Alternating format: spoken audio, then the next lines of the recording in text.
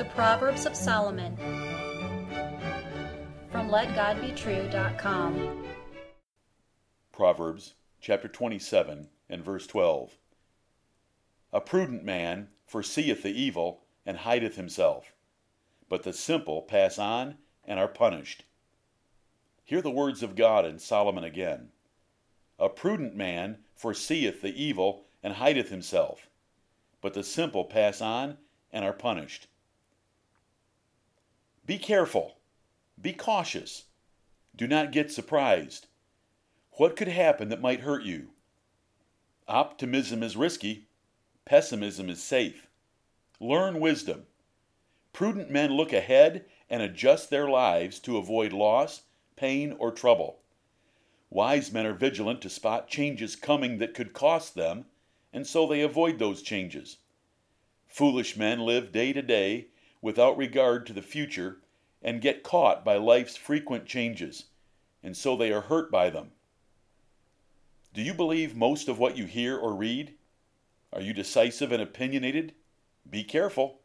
Wise men are cautious, critical, pessimistic, and skeptical about unproven assertions or situations. They do not believe all they hear or read, and they do not make decisions without carefully analyzing possible danger. Only foolish simpletons naively view the future and rush forward optimistically, and they often get punished for it. Prudence is the power of discernment. It is the discretion or practical wisdom to detect problems or dangers in any situation and avoid them by altering actions to find the most profitable course. Obviously, prudent men move more slowly than fools because they know that hasty or heady decisions are risky.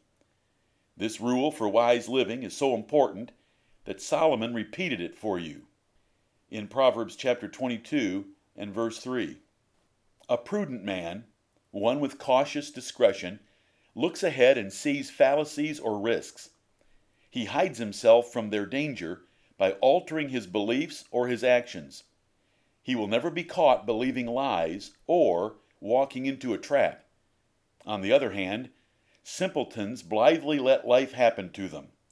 They do not question what they believe or what they are doing. They keep going forward and get clobbered repeatedly by dangers and risks they overlooked.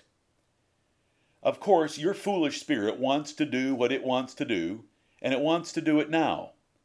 Foolish companions and peer pressure further encourage this insane approach to life. It is prudence, a component of wisdom, that slows men down to consider what they are doing. Only wise men look at every angle in a complete circle, called circumspection, before making decisions. Fools rush ahead in blind zeal and ignorant confidence. Some get laid off with savings, a transferable skill, and another job waiting.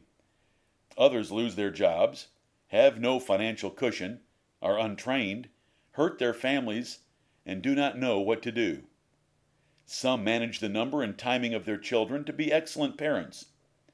Others reproduce like rabbits, not considering the cost, effort, time, or wisdom to get them all to adulthood with Christian character, productive careers, and godly spouses.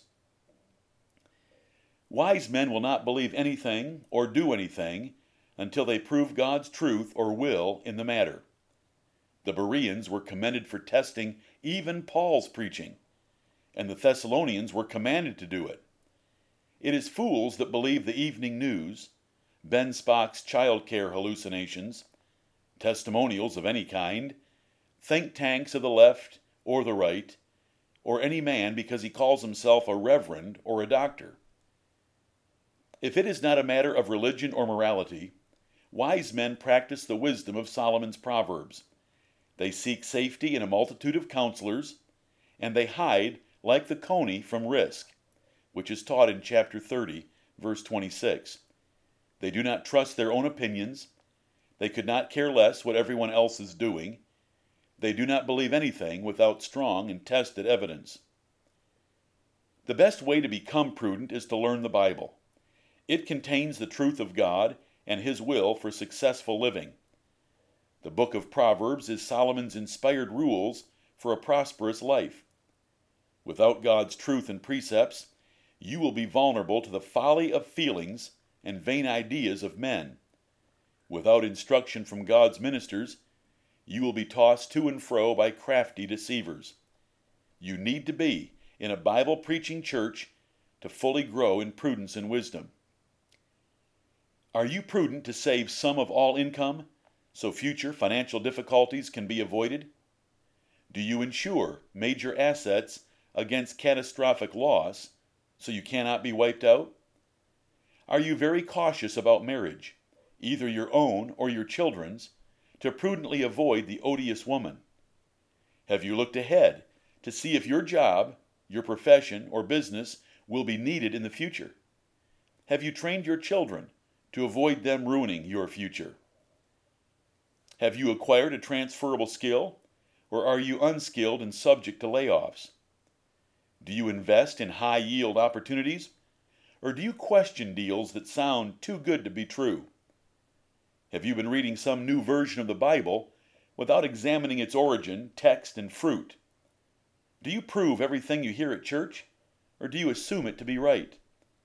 Have you vigorously examined the training of your children to maximize its potential? Do you treat your spouse God's way to build a lasting marriage? Did you fall for Mel Gibson's The Passion of the Christ, or did you recognize it as an animated crucifix for Roman Catholicism? Are you a purpose-driven Christian, or do you see the horrible compromise of seeker-sensitive Rick Warren? Have you read the Left Behind novels, or do you know the Antichrist comes before Jesus Christ's return, as taught in 2 Thessalonians chapter 2 and verse 3?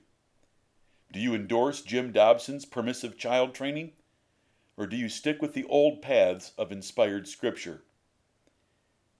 The book of Proverbs was inspired by God and written by Solomon to teach you wisdom.